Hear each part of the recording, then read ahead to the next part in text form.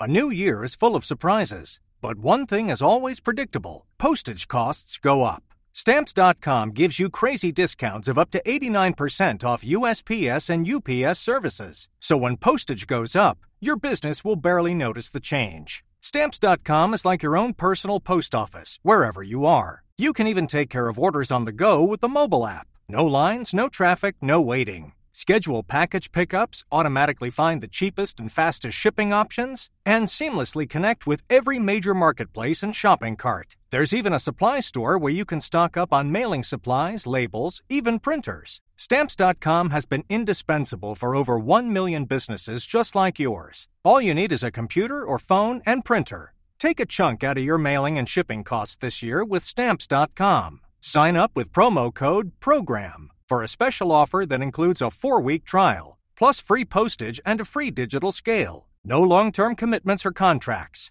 That's Stamps.com code PROGRAM.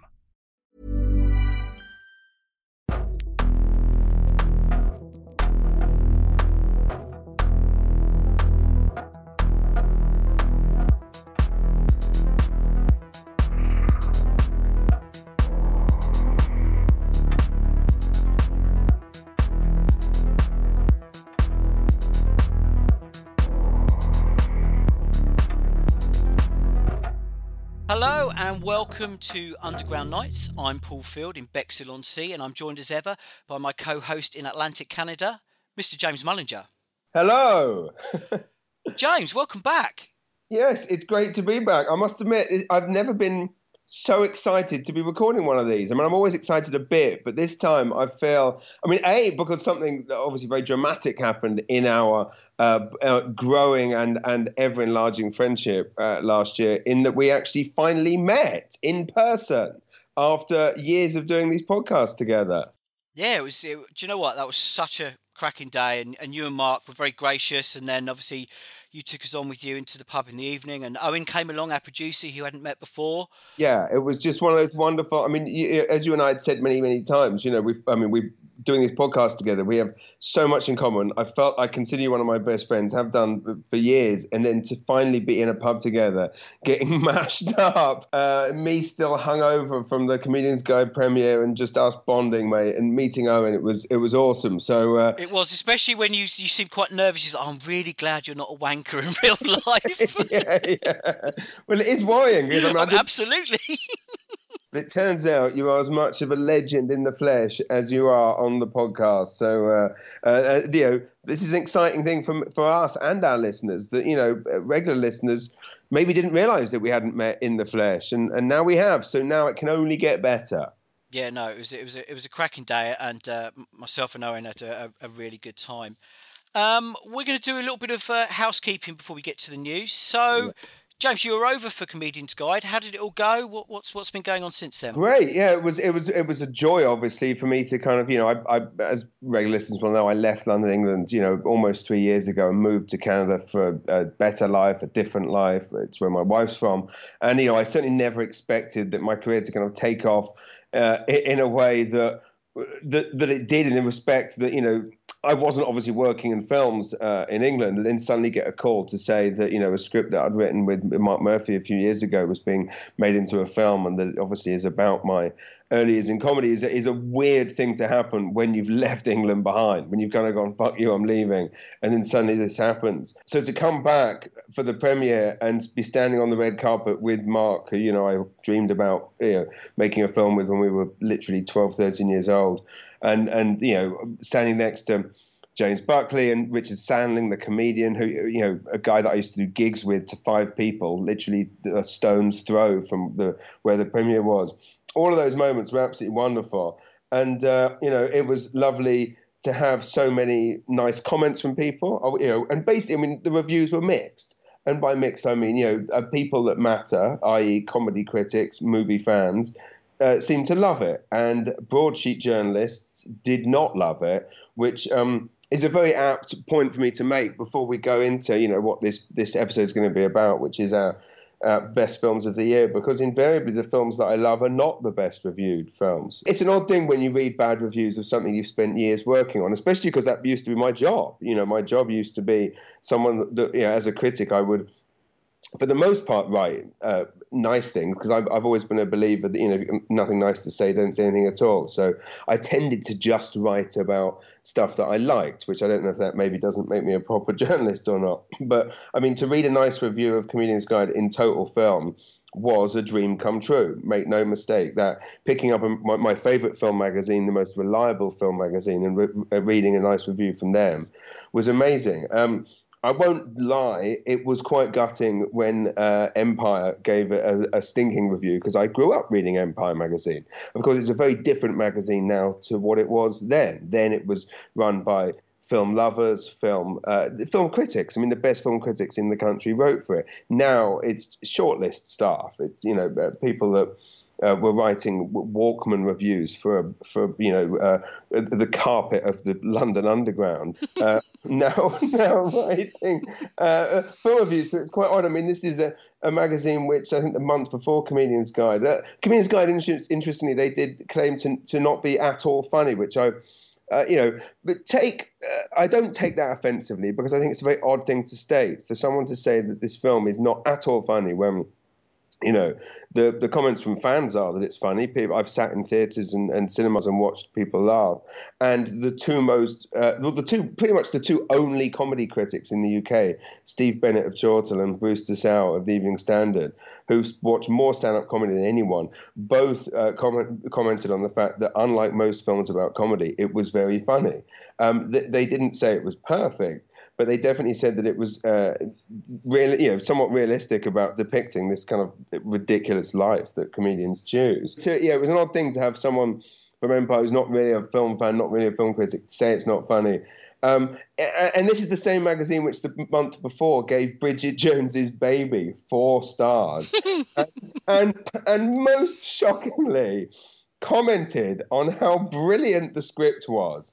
And then they plucked out what they deemed to be the funniest line from this film, which was a line that Emma Thompson wrote for herself, which they claimed to be genius, which was how this character says how her ex-husband commented on watching his wife give birth was like watching his favourite pub burn down. Now, what I take exception to about that line is that line, it was, not that funny when Jeff Green did it in his stand-up in the 1980s. It has subsequently been stolen by Robbie Williams on the Graham Norton show, a fact that was brought up by many people. What is Robbie Williams doing? Stealing, and I should clarify, that's Robbie Williams, the somewhat of a musician geezer. The fat dancer out to take that. Exactly. The fat dancer out to take that. He stole a joke from Jeff Green's act. And this line has actually been picked apart by proper brilliant comedians like Lucy Porter and Richard Herring since, because it's, is it offensive, is it not, etc.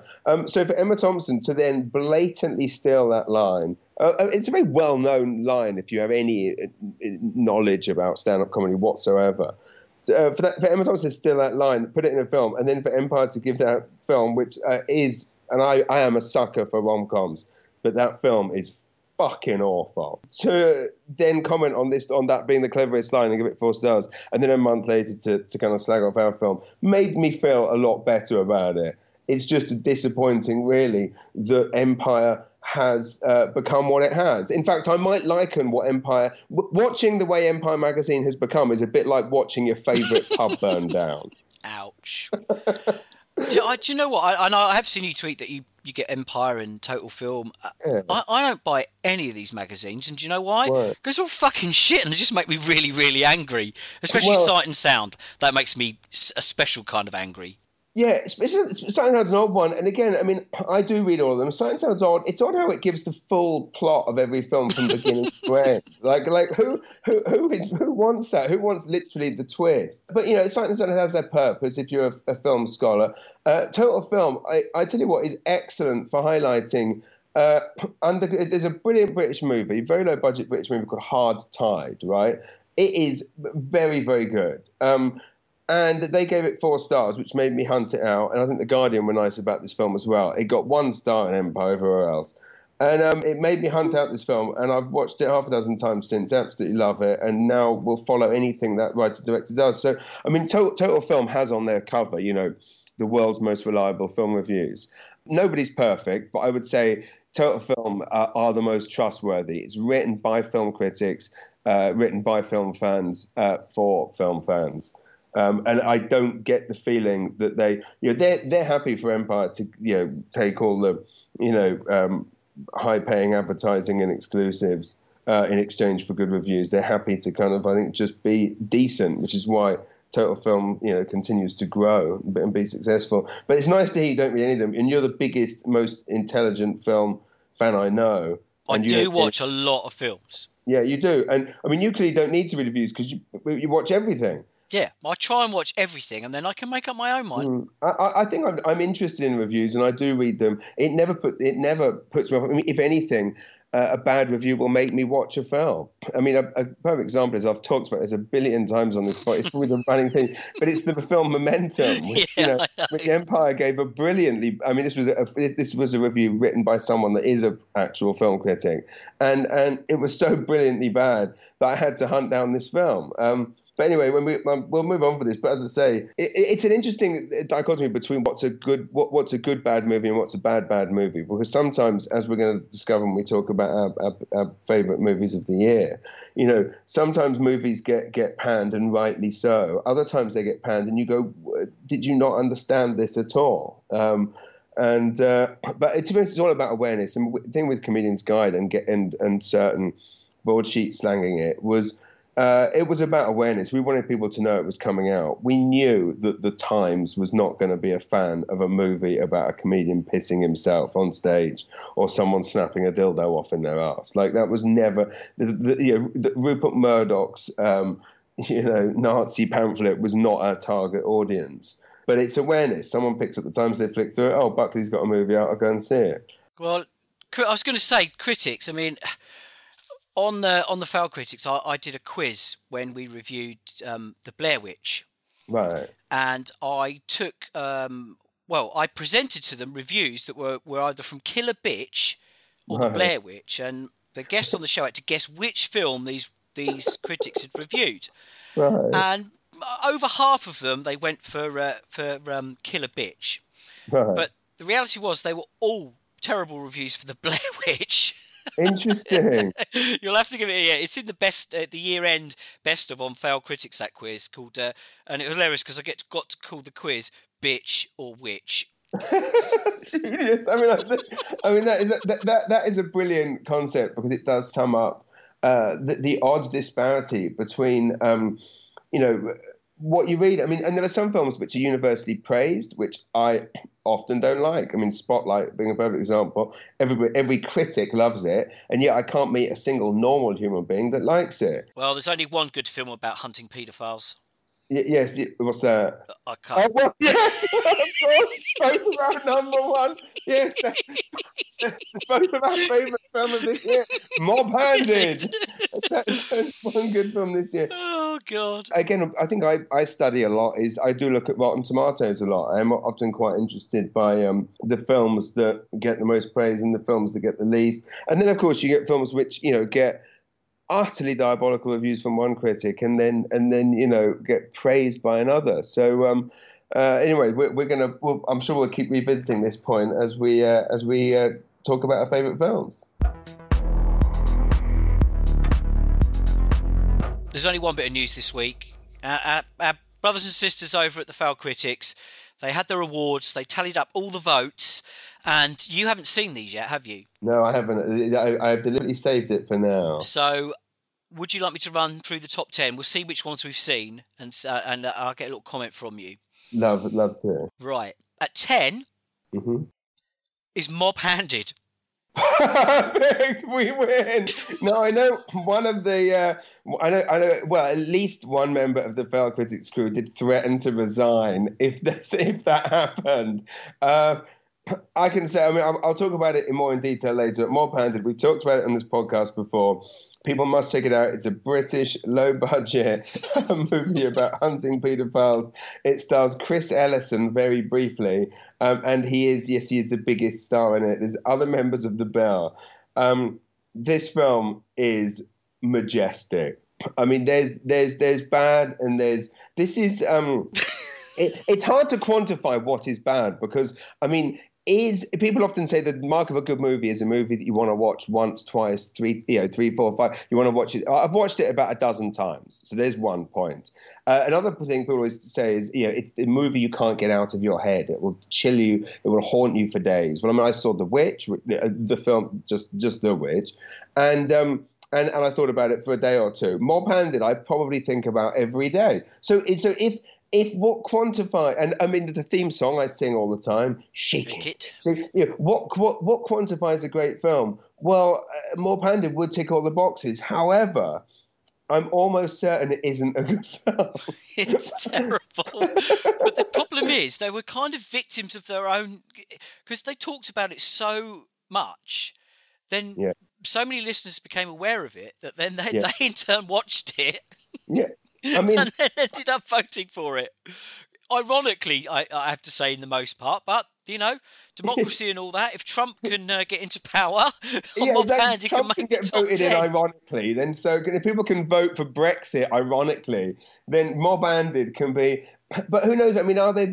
Not everyone is being ironic. Like I say, I mean, I do enjoy that film more than most, so therefore it is one of the best films of the year. Good on you, fella. This is the proof. This is the. I did say to people when I was telling them to vote not for that, when I was telling people to vote in the Failed Critics Awards, I said it's the only award that matters, and so far this has been proven correct. Yeah, well, the votes are all weighted where you had it in your top 10, so that got 46 points, Mob Handed. On 47 points at number 9 was Rogue One, a Star Wars story. Well, I mean, I haven't seen that yet. There's going to be some people listening to this going, why am I listening to a podcast hosted by a geezer that's seen Mob Handed 20 times but still hasn't got around to seeing Rogue One? That's how we roll, James. Yeah, but I've heard it's very good. Yeah. In 8 there was Room. I quite like that. Yeah, haven't seen that. That's the trapped in the blah blah blah. Yep. 7, you won't have seen this, I shouldn't think. Hell or High Water. Yes, I've seen about 20 minutes of it. That's going to be a running theme tonight, I suspect. Yeah. For me as well. I've seen 20 minutes of that. Hell or High Water is one of the most. Well, again, on the Rotten Tomatoes aggregator, I think it's the second or third best reviewed film of this year. I'm used to seeing films like that because I watch a lot of straight-to-video trash with, Dolph Lundgren and Nicolas Cage in it. So I've seen that film about 1,000 times. I just haven't seen it with, stupid Hans Zimmer-esque themes over panning shots of this, that, and the other. Boring. It was all right, but yeah, it wasn't great. I mean, it certainly wasn't nowhere near my top 10. At 6, Captain America: Civil War. Oh, interesting. In what way? They're all the bloody same. Well, that's the thing. And I will, again, we'll probably get revisited later. As I understand it, How to Make a Civil War is the best superhero movie, which means it is on my Netflix to watch list. So it is doing better than most superhero movies. Just actually as research for this, but also just research for live, I did finally watch Batman vs. Superman 2 or 3 days ago. And I don't quite see what the problem is in that I don't really like superhero movies because, as you rightly just put it, they are all the same. But I'm watching Batman vs. Superman going, yeah, it's the same as all the others. Like, why do you all think this is so much worse when it's just as dull and quasi-religious imagery and philosophical bullshit as the rest of them? That said, Captain America: Civil War, I hear is very good, but then I hear they're all very fucking it's like, I heard Spider-Man 2 was a masterpiece. I went to see a screening of Spider-Man 2. It was the first screening in England. I ran out of red stripes about 40 minutes in. I actually went out and sat outside in Leicester Square and finished the Craze autobiography that I was reading for the 50th time, rather than watch the end of Spider-Man 2. I turned off. Iron Man's supposed to be very good. Anyway, some people are going to be turning off this podcast now, but I hear Captain America: Civil War is very good. I will give it a go. Well, at 5, I know we've both seen this, and I think we both liked it. It was Green Room. We did like it. Very good indeed, and brilliant performances, and very unpredictable, and doesn't do almost at no point does it do what you expect it to do. It's kind of got that Breaking Bad vibe to it. And even the ending, it doesn't do anything particularly that you would expect. It's very claustrophobic as well. I really enjoyed that. Yeah. What's just brilliant about it is also the fact that they are a punk band themselves. Like it could have been quite easily sanitized and made, you can imagine at various stages studios saying, "Oh, well, why don't we make them, girl guides?" And they stop off at all these things. But it's just brilliant. Yeah, really, really good film. At 4, we've got The Nice Guys. Yes, I watched that on a plane. I didn't think I was going to like it. That must have been edited if it was on a plane. No, I don't think it was. But I didn't think I was going to like it, and I did really like it. And when you read about like, so and so has charm together on screen, and it's like, well, yeah, you bloody hope so, but they actually do. Like, yeah. And I also really like the fact that they're unapologetic alcoholics, which is quite refreshing to see. That final scene actually was brilliant. I'm agreeing with this list. Very, okay, well, the top 3. Can you guess any of the top 3? Would it include like Netflix docufilms? No. This is fairly commercial. Popular. Can I guess any of them? The Witch? No, way more popular than that. So at 3, you've got the other paedophile movie, Spotlight. Oh, no. Yeah, oh, yes. Oh, no. No, keep your powder dry, James. Keep your powder dry. Do you want to guess the 1 and 2? Come on, you must be able to guess the 1 and 2 here. Spotlight, just for the record, is the worst TV movie. The most boring bollocks. I mean, I thought the only people that liked it were critics because it makes it look like their job actually means something. Who the fuck voted for Spotlight? Who were normal people that have to go and work for a living voted for those anyway? Sorry. A lot of people voted for it. That's unbelievable. Yep. Brainwashed. Well, at 2, I know you've watched half of this, I believe, Deadpool. Oh, I finished it. Ah. Yes, that is quite good. You sound surprised then. Well, the thing is, I mean, the one thing I have to say is that Ryan Reynolds is a genius. Like, and I say that because he is in one of my favorite, funniest, one of my top 5 funniest films of all time, which is The Change Up with Jason Bateman. You might not have heard of it because it got 1 star in every single publication. It's absolutely amazing. Ryan Reynolds kind of plays the same character, actually. So I prefer The Change Up because he gets to be that character and then he gets to do it inside Jason Bateman's body as well. Well, that's obviously Jason Bateman acting. I'm getting too swept up in the plot there. I know. I have seen it, but it was a while ago. I don't really remember much about it. But I mean, but Deadpool is very funny, and also it's kind of an awesome story that they make this kind of filthy R-rated superhero movie, and it ends up being the highest grossing superhero movie of all. Yeah, because didn't they shuffle it out in sort of February, March time when they thought nobody would bother to go and see it? Yeah, I think they had no hopes for it at all, and it ended up being just massive.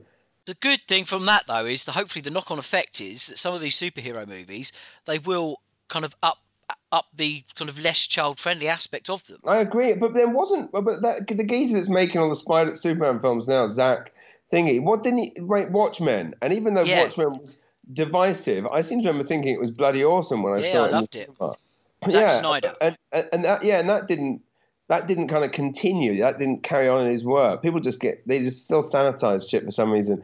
But Deadpool was good. I think what was disappointing was the fact that Deadpool then did by the end resort to what I imagine an Avengers or Captain America movie is like at the end, if I ever saw one. Okay.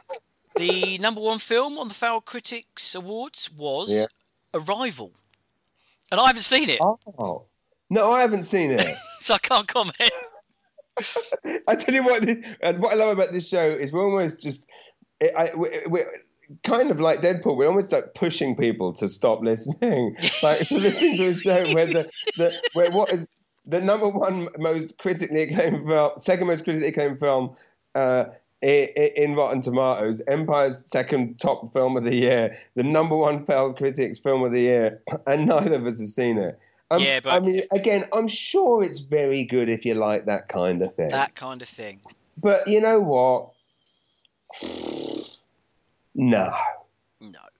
I mean, you don't put me off ever seeing like The Martian or Passengers or Arrival what was that? What was that? Was it Gravity, where Sandra Bullock was Oh, flying around? And then the end was like the beginning of 2001 or Planet of the Apes or something. I can't remember. But I mean, I'm sure it's very good. Well done, or everyone involved. It won't be mentioned again during this podcast. no. Well, the best actor went to Ryan Reynolds for Deadpool. Interesting.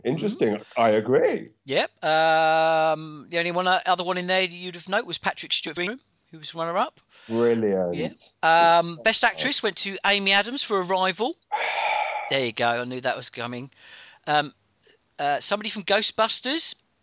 A film I never even heard of. A Bigger Splash. Tilda Swinton. Who was it in Ghostbusters? Kate McKinnon. Oh, yes. Oh, amazing. I haven't seen Ghostbusters. I've not seen it either, no. But I just saw Office Christmas Party, which, again, is supposed to be terrible, but she is amazing in it. And, I mean, when I say it's supposed to be terrible, the critics say it's not funny, but it is. I've got the top 5 British films here. Okay. There is a notable absence. Mm-hmm. I won't be offended. Okay, well, Comedian's Guide didn't quite make it.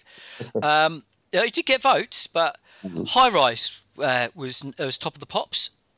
Wonderful to hear. It is. I think it's on Netflix now, actually, or it's on Amazon Prime, maybe. I haven't seen it. I think it looks amazing, and I love Ben Wheatley. I mean, Kill List is one of my all-time favorite films. Yeah. I mean, talking about divisive stuff, like, I mean, I weirdly was on Amazon recently reading reviews of different things, and High Rises just has like hundreds of people 1 star. This is awful, and you just think this is a weird world we live in. Where, and again, I mean, it's a similar situation with Comedian's Guide, where you get a message, you get a tweet from a total stranger saying, "Oh my God, I've never laughed so hard," and then you get a tweet from someone else saying, "I laughed so little, I wish you were dead," and it's just a weird. I mean, I'm just but it's just one of those weird things that things are so divisive. And again, here we go, High Rise, clearly a work of art. Yeah, it was good. Your good buddy was in the film at number 2. It's I, Daniel Blake.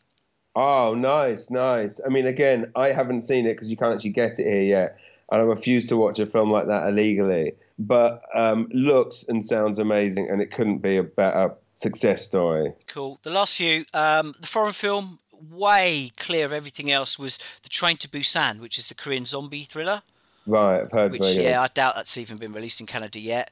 Documentaries, it was a 1-2 for Tickled and Wiener. Wiener came top and Tickled came second. Wow. Well, I know one of those is going to be mentioned again. Yep. And soundtracks was, number 1 was The Neon Demon, nice. And number 2 was High Rise. Amazing. I do have their worst. Oh, perfect. Let's do it. Unless Comedian's Guide is on there. It's not on there. 3 was Money Monster, which I haven't seen. Yes! Thank you. That is I mean, it is staggeringly. I mean, there's not. I mean, diabolical is not the word. Like, it's ham-fisted is the word. Like, it's so wrong. It's so like, and of course that. I mean, the geezer playing the psycho in it is an amazing actor. What's his name? Jack O'Connell, that British actor that's doing very well. Amazing actor. I mean, again, this is the thing. I read an Empire review of Money Monster. It may have been 3 stars, but it may actually have been 4 stars, staggeringly. I mean, this sums up the problem, right? And I thought, you cannot go wrong. And again, this was before I realized what had happened at Empire with the management and how it was all, no longer journalists working there. And I thought, I can't go wrong. And I find it hard picking movies for me and my wife. My wife likes very commercial stuff. And I'm like, George Clooney, Julia Roberts, Jack O'Connell, a 4-star review in Empire. I can't go wrong. It is truly like a 0 star. Something went horribly wrong. The acting, everything's like a one take. It honestly, it's like, it makes Woody Allen's Cassandra's Dream look like Goodfellas. I mean, you've sold it to me. I am so all over that now. Yeah. Do it. I mean, again, this is how we get so. But to be honest, I've maybe oversold it. Maybe I make it sound interesting in its awfulness. I mean, it kind of is. It's kind of like an extended, TV shopping commercial. I don't know. Today, rather than watch what is one of the best documentaries of the year, Tickled, today. I didn't have time because I was too busy finishing John Travolta's I Am Wrath. Oh, God. Yes, I Am Wrath, which again was covered at length by the broadsheets in England due to the fact that the artwork was terrible. That's how much they've got to write about. They wonder why Britain's in plight, that the Guardian must have run like 4 articles on the fact that John Travolta looked a bit silly in the artwork for I Am Wrath. And they then proceeded to do them. The Guardian frequently are begging for money, like Wikipedia. I've seen that on there. You go onto the Guardian now. It says, for the price of a coffee a day, you can support a journalist. Well, as long as I get like a picture of them. Yeah, and it's like, I would love to help support you, the Guardian, since what you tend to like to do, since you've got so much budget, you tend to commission 3 journalists to review the same film. So you look it up. I mean, literally. I mean, again, fair enough. I mean, good for us. Comedian's Guide was, I was happy. It was reviewed basically 3 times by 3 separate journalists on The Guardian. Great. But you really, like, that is a lot of budget. You've got to be paying people 20 cents or 30 or p or whatever it is in that, godforsaken country, a word to review films. A movie like I Am Wrath comes out and you'll have Commode give it 1 star, Peter Bradshaw give it 1 star, some other slice no one's heard of give it 1 star, and you go, well, wouldn't one have done? Wouldn't one review have done? I mean, sometimes it makes sense when you've got like a film like The Green Inferno, which I loved. Commode gives it 1 star and says it's deplorable. Peter Bradshaw gives it 3 stars and says it's deplorable, but you've got to love it for being so deplorable. Owen put that in his top 10, It was that out this year? Yeah. Oh, I would put it in my top 10. I mean, as Peter Bradshaw says, Eli Roth just balls out attempts just to stick a finger up to everyone in every possible way. Is utterly to be admired. It's Troma-esque. But it also did make me. I was quite scared watching it, as I was when I first watched Hostel. I do think Eli Roth is an extremely talented filmmaker, especially he's paying homage to all these video nasties that I loved. Oh yeah, I'll watch anything he does, and I pretty much enjoy everything he does. Anyway, I've kind of gone off the point there. I should point out, for all these awards, Owen's very strict on the voting. It has to have been available in the UK in 2016. So half the stuff I voted for he threw in the bin. Right. But anyway, on this worst list at 2, Batman versus Superman. Right. Again, I think I made my feelings clear on that. Yep. I don't personally think it was any better or worse than most superhero movies. I mean, there was one sequence which, please, people, have a look at this. I put this on Twitter and Instagram the other day. There was a sequence where Batman jumps out of the back of a truck and fights a lot of people. Now, in all of the excitement, I'm sure people have. I'm sure you didn't notice this, but it is the worst choreography of any movie ever. Like, literally, Ben Affleck jumps out and he's basically punching everyone, but they've all got guns. Now, they're all holding guns at him, but they're waiting for him to kick them in the face. So they jump out in front of him, and basically they've got a chance to shoot him, but they just stand there waiting for him. It's like the first rehearsal of the action sequence before the green screen was added was left in the film. Again, but I don't dislike a film for making a mistake like that. But like I say, I watched the film. I didn't get that bored, and I didn't hate it. Well, anyway. Can you guess what's at number 1? And I'll give you a clue. It's continuing the trend of terrible UK sitcoms being turned into movies. Oh, is it Ab Fab or It is Ab Fab. Ab Fab the movie, interesting. Brooker went absolutely fucking apoplectic with rage in his review of this. It was so funny. The guy, in fact, there's a written review online. I'll send you the link, but if anyone's listening, just Google Foul Critics Absolutely Fabulous the movie. You'll find it, and it's just he was not happy. That's beautiful to hear, because it was an odd thing. Comedian's Guide came around about the same time. We were trying to do something different with a storyline that hadn't been done before, all the rest of it. And then when movies like Bridget Jones's Baby and Absolutely Fabulous come out, that are also British movies with 10 times the budget, with many, many more minds behind them. And in my eyes, they are significantly worse than the film that we made. And then I see those films get, 2, 3, 4 stars because of nostalgia, or basically because, let's be honest, the critics want to curry favour with those directors and those stars. That's what it comes down to. So to see Ab Fab get nice reviews was an odd thing to happen. Well, not at Foul Critics, it didn't. Well, thank fuck for Brooker. That's what I say. And just a quick thank you there to Owen for supplying all of the very comprehensive data in that spreadsheet for the Foul Critics Awards. We're going to take a short break. We're going to be back with our biggest disappointments, our biggest surprises, count down our worst 3 of the year, and count down our top 5 of the year.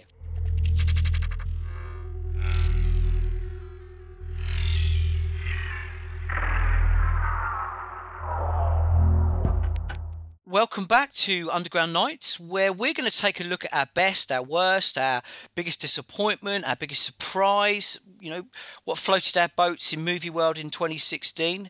But we're going to start with what was our biggest disappointment. James, what really disappointed you in 2016? Well, I'm going to go a different way around saying it, I have to say, in that it's not that it's a disappointment before the fact, because, as you know, I never have that high hopes for things. But I would say the biggest disappointment was Zootopia. Brilliant. Which I discovered today is the most positively reviewed film of the year. On the Rotten Tomatoes aggregator, it's number 1 with like 99%. So Arrival's at 2 and, Hell or High Water's at 4. Zootopia's number 1. Now, I go and watch all of these kids' animated movies with my kids because I need to entertain them somehow. I took my son to see Sing the other week, which I heard was average. I thought it was excellent, wonderful, film about the way what it takes to make it in any form of show business.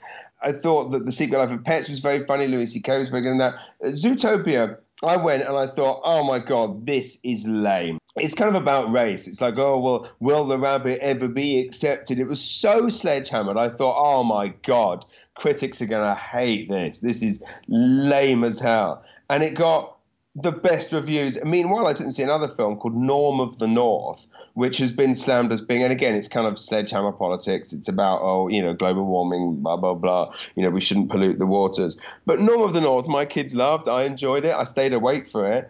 And that's like one of the worst reviewed films of the year with like 2% as opposed to Zootopia 99%. So, I guess this proves that I am completely out of touch, out of sync with what people think. Zootopia, just to be clear, I didn't hate it. I just thought, of all the kids' movies I have to go and watch, this is not a good one. And yet it's got a higher review aggregator on Rotten Tomatoes than Goodfellas. Meanwhile, Norm of the North, I thought, this is a fun, mildly diverting Saturday morning flick. And it's one of the worst reviewed films ever. Again, got worse reviews than Mob Ann did. Well, let me while we're talking about animation, I have to mention, Owen tweeted this today, actually. One of the Foul Critics, a guy called Callum, always reviews animation. Right. And he did a written review on the website for a film called 2x2. Oh, right. Which I've not heard of. But it's had 13,500 views. And all the comments are from angry mums. No way. I'm telling you, go onto Twitter, look at the Foul Critics feed, follow the link. It's absolutely amazing because Callum, to be fair, he reviews them as a critic. He's not reviewing them as a child. Yeah, no. And these people have taken massive exception to this guy reviewing this film. You're joking. The kind of people who populate Mumsnet. Yeah. Yes. Exactly. In other words, psychopath. Yes. Most mums, I think, are either busy being real mums, but busy being great mums, or busy having careers and jobs, or socialising, or if they're sensible, doing a bit of Chang like Daniela. Yeah. This one, listen to this. Sounds to me like critic Callum Petch leads a miserable life and finds enjoyment in the unnecessary bashing of children's films. My daughter loved this movie.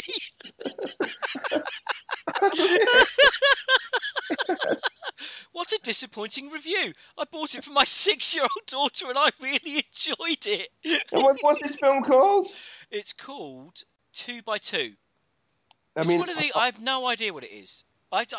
Mate, my kids, right, I'm so happy because now Leo's 16, right? Yeah. And Ivy will be 13 very soon, which Right. means I don't have to watch this shit anymore. No, yeah. And You've got all this to come. And this is an important point. I mean, even as a kid, I was a weird kid. At 8 years old, I didn't want to watch Transformers the movie. I was watching Father Goose with Cary Grant and Out of Africa with Meryl Streep. I mean, I was not a normal kid. I was obsessed with movies. I wanted to see Repo Man when I was 9, and my dad did me a cut version. He used to record them off the TV and cut out the violent bits so I could watch them. I thought Repo Man was 29 minutes until I was about 18.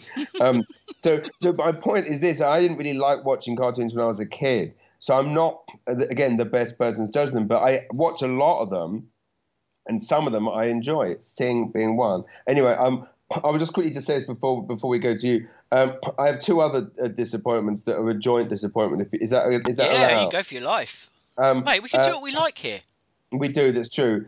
Everybody Wants Some, which, again, critically praised and seemingly also liked by a lot of people I respect and like. But Dazed and Confused is, without question, one of my top 10 favorite films. Loved it as a kid. Recently watched it actually on a trip on my flight over to see you and for the Comedian's Guide premiere. I watched it on the plane again. Again, I had a choice of all those new movies, and instead I picked Dazed and Confused for the billionth time. Worship it. It's about nothing, and everyone said Everybody Wants Some is just like it. The kids are charming. It's about nothing. They just party. Blah blah blah blah blah. Well, I mean, and here's the thing. And they're charming. This is what the Guardian said. They're charming. They're not boorish.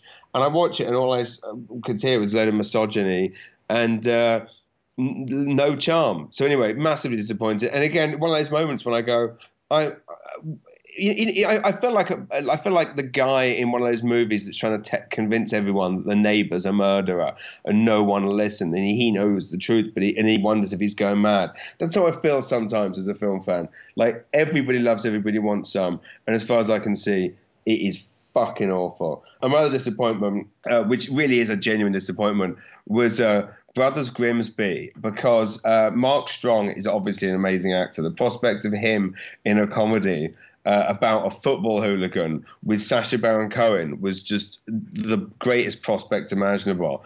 And Robin Wilson as well, who I absolutely adore and think is brilliant. And there was that amazing scene that was a clip that was put out, which was him going in and Rebel Wilson farting and her saying that wasn't a fart, it was a fanny fart. And watch the clip. I watched it 100 times, pissed my pants laughing, watched the whole film, and it's unfortunately terrible. Well, I actually gave a really impassioned defence of Grimsby. I thought it was just called Grimsby here, not the Brothers Grimsby. Sorry, yeah. And because people were saying that he's just making fun of poor people but he wasn't.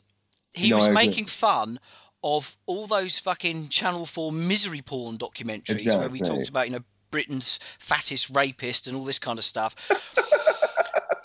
They do. They are on all the time.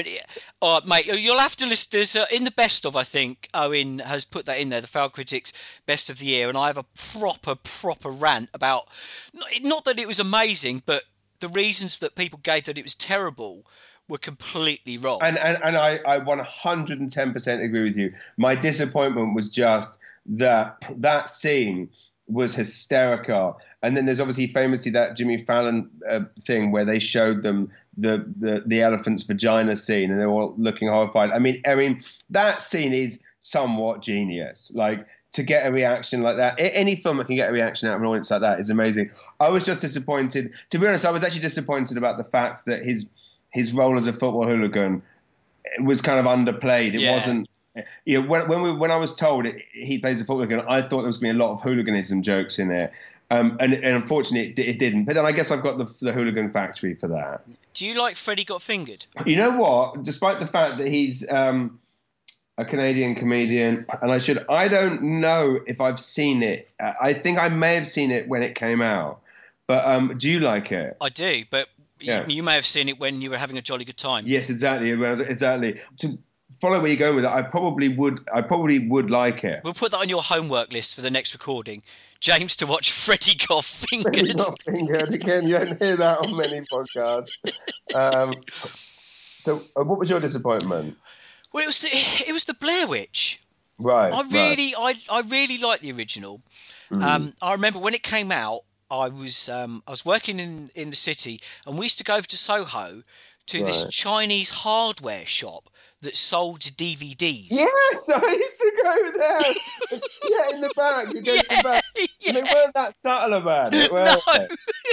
Oh, I don't want to do the accent because we'll get done for racism. But he'd say, you've come in for a kitchen scrubber. Would you like some DVDs?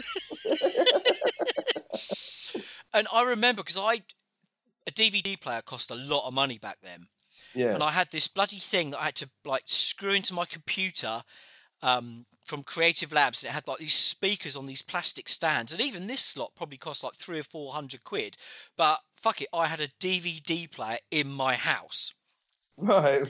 And this guy sold me a copy of the Blair Witch Project. At the time, I didn't know what a cam was. Right. Oh, it was. You can't watch a cam of the Blair Witch. I mean, that is too meta. That's way too meta. A cam of the Blair Witch. But do you know what? I got the idea. With the lights off, and I've seen it. I've seen it since on a proper copy. It's not my only viewing. I know, well, yeah, I haven't hope so since you said it's one of your favourite films. But that is like having a wank over yourself having a wank. I mean, that is like too meta. And do you know what? I when I heard that Adam Wingard had taken control of this, I was like, oh, do you know what? That could be pretty good because Your Next was pretty good. It was, yes, an 18-rated horror, and I really liked The Guest.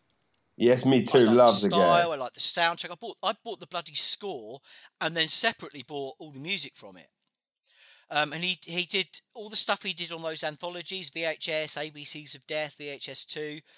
Loved all of that stuff. Did he really? That's so interesting. I didn't realize he did VHS2 because one of the anthology films that's in VHS2, I believe, is, I just discovered this all today, which is what I was tweeting you about.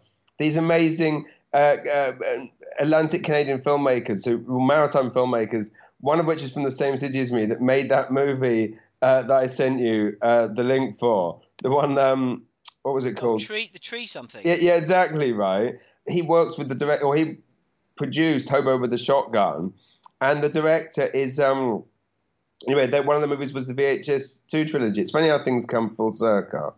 Well, you've not seen... Treevenge, that's it. Yeah. You've not seen the new Blair Witch, so have you? No, I haven't. But it's interesting to hear that you were disappointed because when I heard about it, I assumed it was going to be terrible. Then I heard it was absolutely balls out terrifying from a few horror websites that I do really respect. So it will clearly be a disappointment for me if I don't like it because I thought it was going to be shit, and I heard it was going to be amazing. Now I think it's going to be shit again. So a lot of it's down to expectation, obviously. Well, as we touched upon earlier, I managed to convince two fans of the film that reviews for Killer Bitch were in fact right. actually from the Blair Witch. It is terrible. But this is interesting to hear because I thought it got quite good reviews. Do you know? See, this is the thing because I don't get involved with reading these magazines and stuff. I don't have any preconceptions about what other people are thinking. I just go in, watch it. The thing that really, really lets it down is it's really loud. Right. Where the sound design, if a guy sort of touches against a wall or opens a door, you get this huge boom noise. Right, which is just lazy. Oh, it's so lazy. Things that aren't scary. Torches. Right. They're not. You can wave a torch around all you like in the dark. That ain't scary. Yeah. And the bit that kind of killed it for me, they're going around the woods, they're walking round, they're round and round, they're still walking. Oh no! We're back where we started. Well, I'm thinking, really? That's your thing in 2016? You've got to be shitting me. How lazy is that? That's interesting because the website bloodydisgusting.com, which is one of my favourite horror sites, they're the ones that were basically saying it was a game changer, one of the most nerve-jangling films ever. Even Commode gave it 3 stars. Like, it's fascinating. I mean, this is exactly what we're talking about, this perception, right? Well, I watched it. I went to Cineworld and I watched it in a room full of mouth breathers, eating nachos. Yeah. Who historically will try and scream to outscare each other. It's not a horror audience, this is a general audience. You could have heard a pin drop from the start to the finish. Right. Not a breath, not a shriek, nothing. It was such a disappointment. Crushing disappointment, to be fair. Yeah, that's terrible. Should we do some positivity, James? Yes, let's do it. Let's love it. Do you want me to talk about my biggest surprise of the year? Yes. And that wasn't meeting you. Oh. Me and Catherine, we were out in Munich and saw that the film festival was on. Right. And unlike London or Toronto, turns out on the day you can open up the app on your phone and book a ticket to whatever you want to go and see. Right. For £7. Right. And the cinema has a beer garden. And the director's going to do a Q&A this after. This is the dream. I could not believe it. So I just thought, you know what? Let's go and see this, because we know it's going to be in English, with the directors doing a Q&A. And it was a film called Slash. Right. By a guy called Clay Lifford. And it touches upon and explores the world of fan fiction. Nice. Erotic fan fiction. And the Slash fan fiction in particular focuses on same-sex erotic fan fiction. Right. You've got this 15-year-old school kid who dabbles in writing this stuff. All the time he's kind of suppressing what are clearly sort of homoerotic urges, and his kind of classmates grab hold of his pile of notes and read all his stuff, and immediately turn on him, call him a bender and stuff. He becomes ostracised, and he meets an older girl in the school, and it turns out she writes this stuff as well. And they kind of go on this kind of madcap adventure. Now, it's really, really easy to pick on these people. Right. There's so much low-hanging fruit, James. Yeah. Do you know anything about this? Have you ever heard about this stuff? I haven't heard about the film. I mean, I know obviously a lot about fan fiction, but I did not. I didn't know nothing about this film, but I'm definitely going to watch it now. So, I've got an example for you here, and it's called "Cookie Monster and Clay from the Sons of Anarchy." Oh. Subtitle is "Cookies Like Crack." Clay's head resting against the soft, furry expanse of Cookie's chest, and Cookie's hand on the man's shoulder. Baby Bear's blanket nestled between them. Are you excited yet? I'm loving it. I mean, I am, because, as you know, I'm a massive Sons of Anarchy fan. I've just finished all 6 of the full graphic novels of Sons of Anarchy. I'm looking for more stuff. Cool. So this could be the thing for me. Clay want this? Yes, Cookie, I want this, he assures the monster, smiling and raising his arse up in the air. Is this one that is what's the point of the film? The film explores the world of fan fiction. They go to a conference. They have like a Comic-Con for fan fiction. He competes in it. Michael Ian Black's in it as a slightly pervy judge, because this guy's clearly underage. Okay. But I found it absolutely fascinating, really funny, without them making fun of the people involved. Right, which is very important. What I've just done now, because I just can't resist. No, but when with content like that, you almost don't need to, because it's very easy for a documentary filmmaker to make fun. No, this isn't a documentary. This is pure fiction. Oh, I'm watching this. You are. I think you'll. It's way more gentle and way more understanding than you're probably imagining, because, as I said, they don't go after them in any way, shape, or form. And I because I said to him in the Q&A, how much of a temptation was there? Because there's so much low-hanging fruit here. Yeah, you're talking about Gandalf on Spock action. Yeah, and it's interspersed with these kind of sci-fi clips of what he's been writing in his imagination. So you've got these 2 imaginary sci-fi characters who are having a homoerotic fights and oiled up and grappling, and it's hysterical enough without them making fun of them. Interesting. It has 94% on Rotten Tomatoes, which is extremely high. I think this is going to struggle to find an audience because it's one that critics have seen, but I don't know anyone else who's ever seen it or heard of it. Well, I'm definitely going to watch it now. And so please, everyone listening, clearly this should be checked out. Yeah, absolutely. I mean, clearly everyone agrees with you. What was your biggest surprise of the year, James? I've talked about it at length before, so I won't go too much into it, but it was Dirty Grandpa. Beautiful. Which, again, just fits into this running theme that I will stop going on about soon, of a film that was, without question, one of the worst reviewed films of the year. I mean, specifically, again, Mark Kermode, very entertaining, not so much a film critic anymore. It's entertainment, isn't it? Watching him slam something, it's very telling when you look at I love the Kermode reviews. Mark Kermode on Dirty Grandpa is almost as good as Mark Kermode on Entourage and Sex and the City, all of which, have tens of millions of views on YouTube. Funny that. They film him doing them in the studio, and they have tens of. Do you love anime, gaming, movies, and discovering how your favorite pop culture affects everything you do?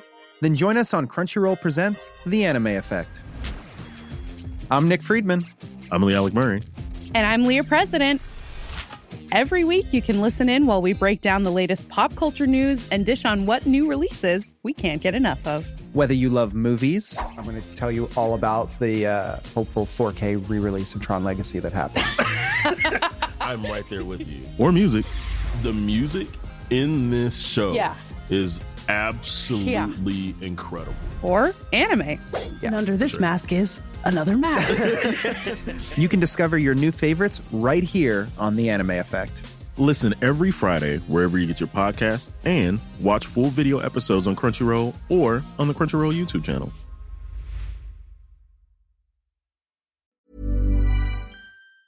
Millions. Any review of him doing a positive review on the new Star Wars movie or whatever has like 1,000. It's entertainment, which is why he does what he does. But he tears Dirty Grandpa apart like you wouldn't believe. Again, every single magazine, 1 star, 1 star, 1 star, 1 star. I just thought it was on Netflix. I thought, let's give it a go. And again, my wife is a smart, intelligent woman, a brilliant mom, a brilliant businesswoman, all these things. I'd read that this film was the most offensive film to women imaginable. It was misogynistic. It was deplorable. Blah. We sat and laughed like drains for an hour and a half. It is amazing. And unsurprisingly, given it's directed by Dan Mazer, who is an absolute genius, British producer, director, co-created all of Sacha Baron Cohen's characters with him when he worked at the 11 O'Clock Show. He also wrote and directed I Give It a Year, which was, in my opinion, which is one of the funniest British rom-coms of all time. Dirty Grandpa it starts at the max and it just gets more and more. And again, obviously it's not for everyone. I mean, it's not for my mum. But I'm just surprised that it wasn't for any of those critics because every single person I speak to loves it. And again, tellingly, worst reviewed film of the year, cost about 10 million to make, and it made like 150 million at the box office. People loved it. I loved it. I read the reviews and thought clearly this film is diabolical. Like The Change Up and all these other movies, it's not. It's absolutely hilarious. Unless you are. And, that people always go, I'm not a prude, but, well, you are a fucking prude then, if you've got a problem with an old man masturbating. And actually, you know what? It's not. The people's problem is because they don't want to see De Niro doing stuff that they consider beneath him. Right. It's not beneath him. He turns up, he does a fantastic job, delivers all the time. Whatever you ask of him, I know he's being paid, but he does deliver, and I thought it's fantastic. That's exactly it. It's weird you say that, because I read an interview with Dan Mazer last night when he was talking about, it was an interview with The Guardian, Alice Jones at The Independent, and he was saying, he was almost annoyingly sounding somewhat apologetic for doing the film, which frustrated me because it is so good. But I felt like he was saying, well, of course I agreed to do the film. They told me De Niro was on board. What am I going to do? And he makes some funny comment about I can stay in England and make a comedy with Angie and Den from EastEnders. One with Robert De Niro and Zac Efron. which makes perfect sense. But it's like, no, don't apologise for it. And he said he read the script. He didn't write it, so he read the script and he said, and De Niro's agreed to do all this, and they're like, yeah, and he's like, right then, let's, of course I'm going to do it. Which I don't think he needed to explain why he did the film, because he is actually perfect for this film as someone that worked on Borat and everything else. But you're right. Who was it? I remember Ben Elton once saying that the reason he's so hated is, he says, because obviously famously Ben Elton is a sellout. He was Mr. Left Wing, he was hated Thatcher, and now he's a part of the establishment that sucks up to the royals and is a millionaire. And a defence he put out recently was, he said it's a complete misunderstanding of his earlier work. He said, I was 22. I had a sitcom on the BBC. I was hardly anti-fucking establishment, was I? Right? And it's like, yeah, you know what? You've got quite a good point there. And similarly, like De Niro, it's like what De Niro does is turn up and give a job his all. It's not beneath him. He's an actor. He needs to work. But also, all of this bullshit, here's what I think. I actually think that his performance in Dirty Grandpa is better and more multifaceted than his performance in Taxi Driver. Fuck you, critics. Perfect.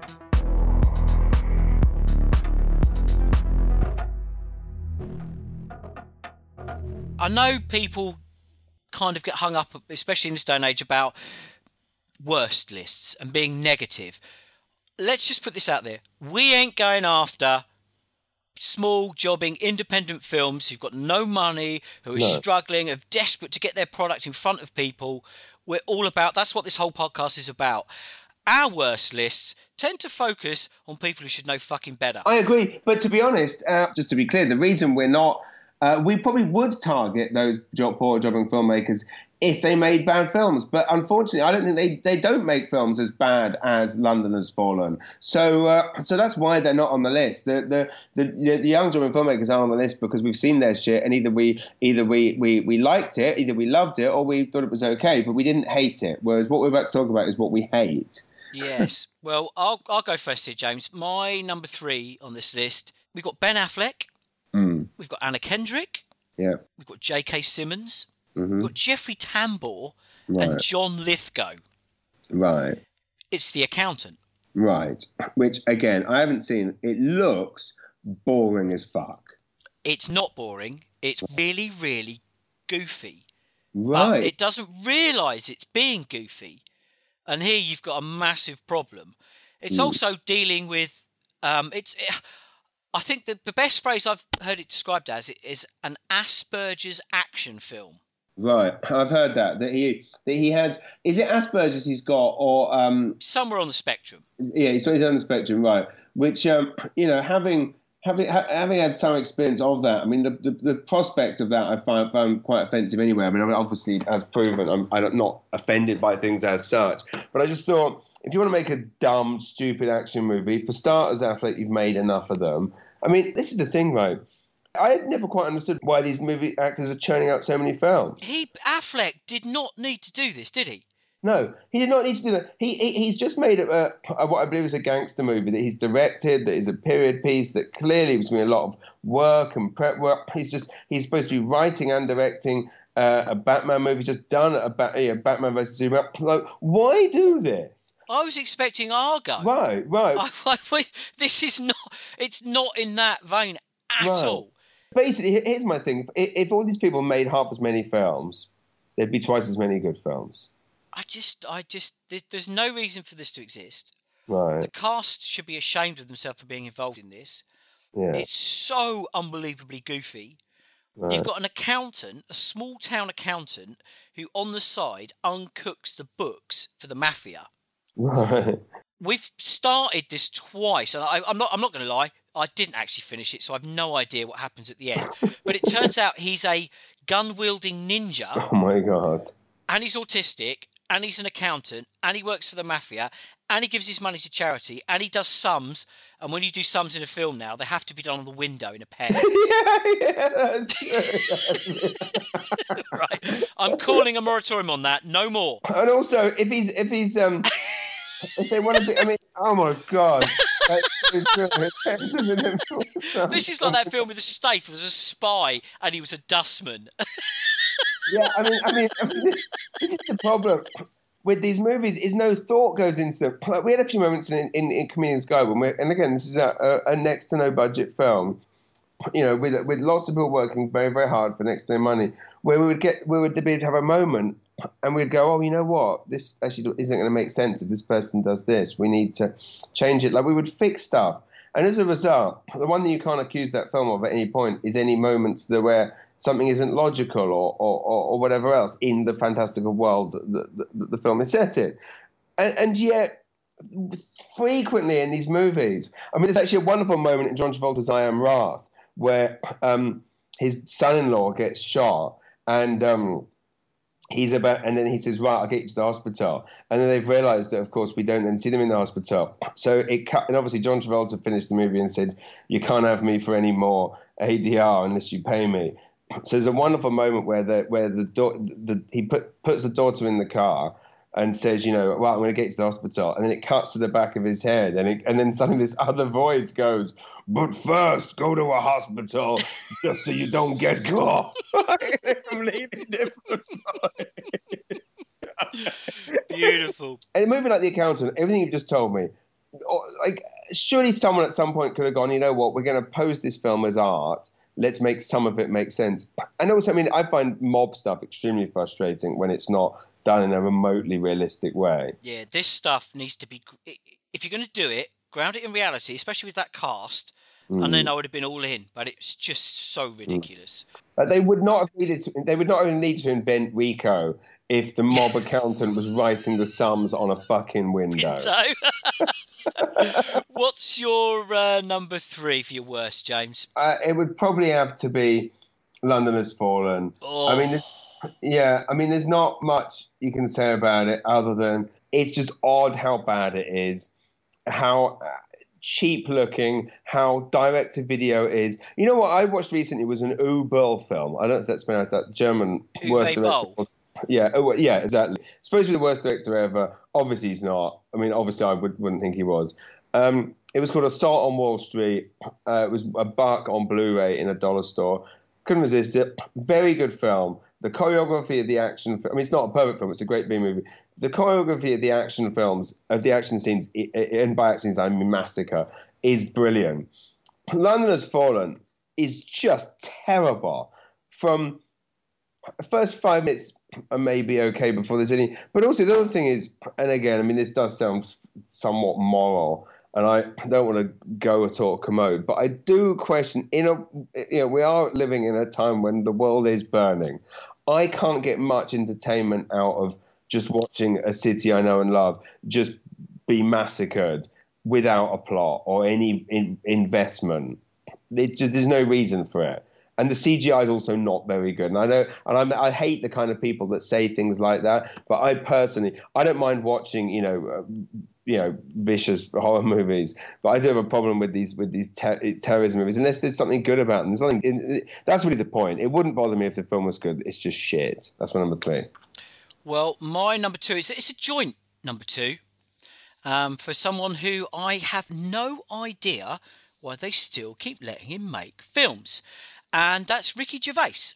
Yes. Who delivered Special Correspondence on Netflix and Life on the Road, the David Brent film. Now, I haven't seen Life on the Road. I don't know if I could sit through it. I just find the whole Brent thing painful. Special Correspondence, however, was truly awful. And it really, I think it's the beginning of the end of the Netflix bubble of let's give creative control. We've touched upon this before. Go on, I know what you're going to say. Yeah, like Netflix, like Gervais said in an interview, Netflix are great. They don't have, there's no involvement from them. They don't tell you what to do. And it's like, well, that's great when you're dealing with David Fincher, right? But it's not great when you're dealing with Ricky Gervais. Ricky Gervais needs to be steered because, contrary to popular belief, 90% of his creative output has been absolutely terrible. Now, yes, 5% of it has been absolutely brilliant, but this is not a good hit rate.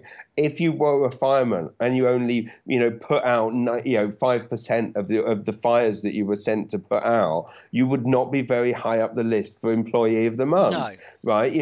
Clearly he does need some fucking, directing and people be involved.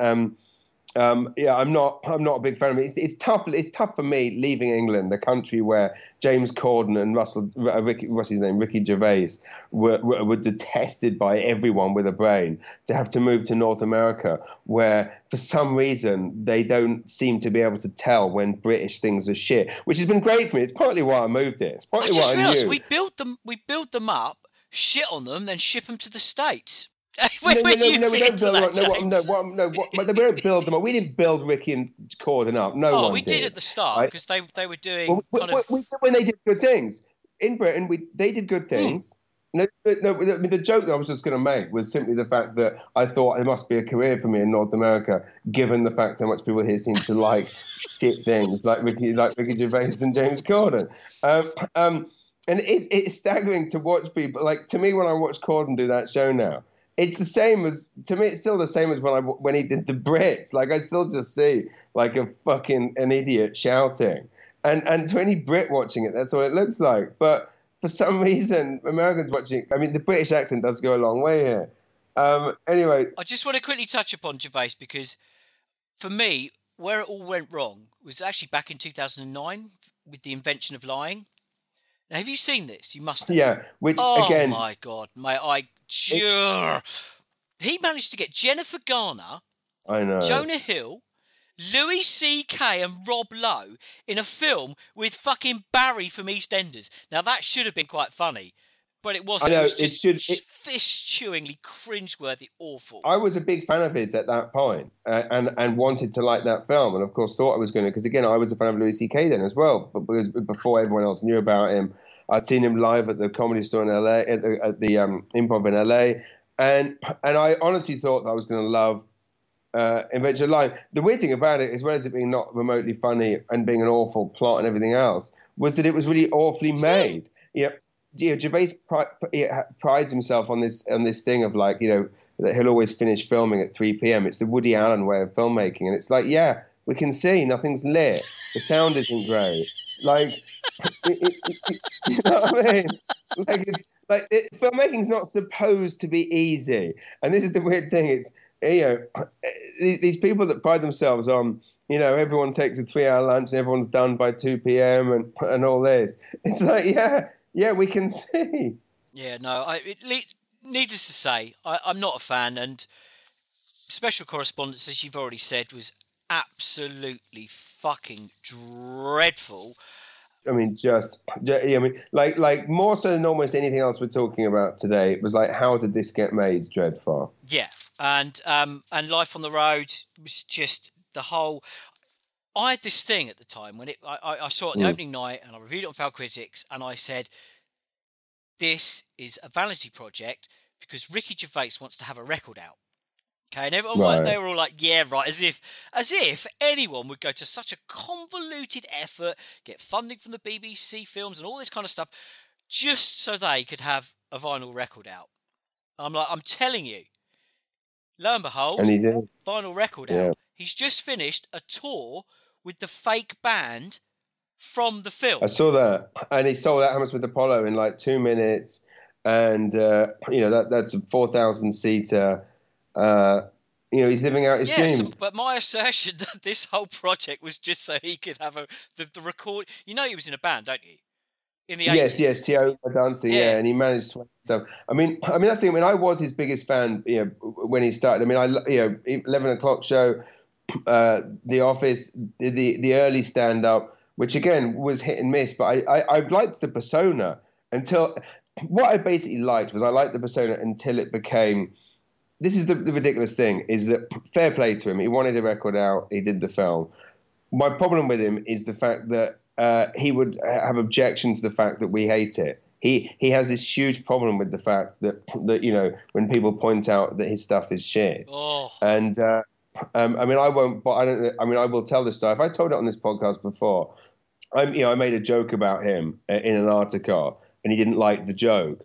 So he had me. He basically had his assistant phone his PR and had his PR tell my editor not to let me on the shoot. Now, my editor actually has a pair of balls, and he's nothing like the editor in the Comedian's Guide. He's a wonderful man, and he actually said to me, I'll happily tell him to fuck off if you want me to. And I was like, no, you know what? I want Ricky Gervais in the Comedy Issue. I was editing the Comedy Issue, wanted him in it. Had a very similar bust-up with James Corden, actually, funnily enough. Where James Corden actually tried to have me fired because his picture wasn't big enough. We were doing a portfolio of great comedians. And, we had Jackie Mason and Jerry Seinfeld and Chris Rock. And Corden, understandably, his picture, for whatever reason, wasn't as big as everyone else. And I don't know. I had nothing to do with it. Ironically enough, it was one of Corden's mates that actually designed the story.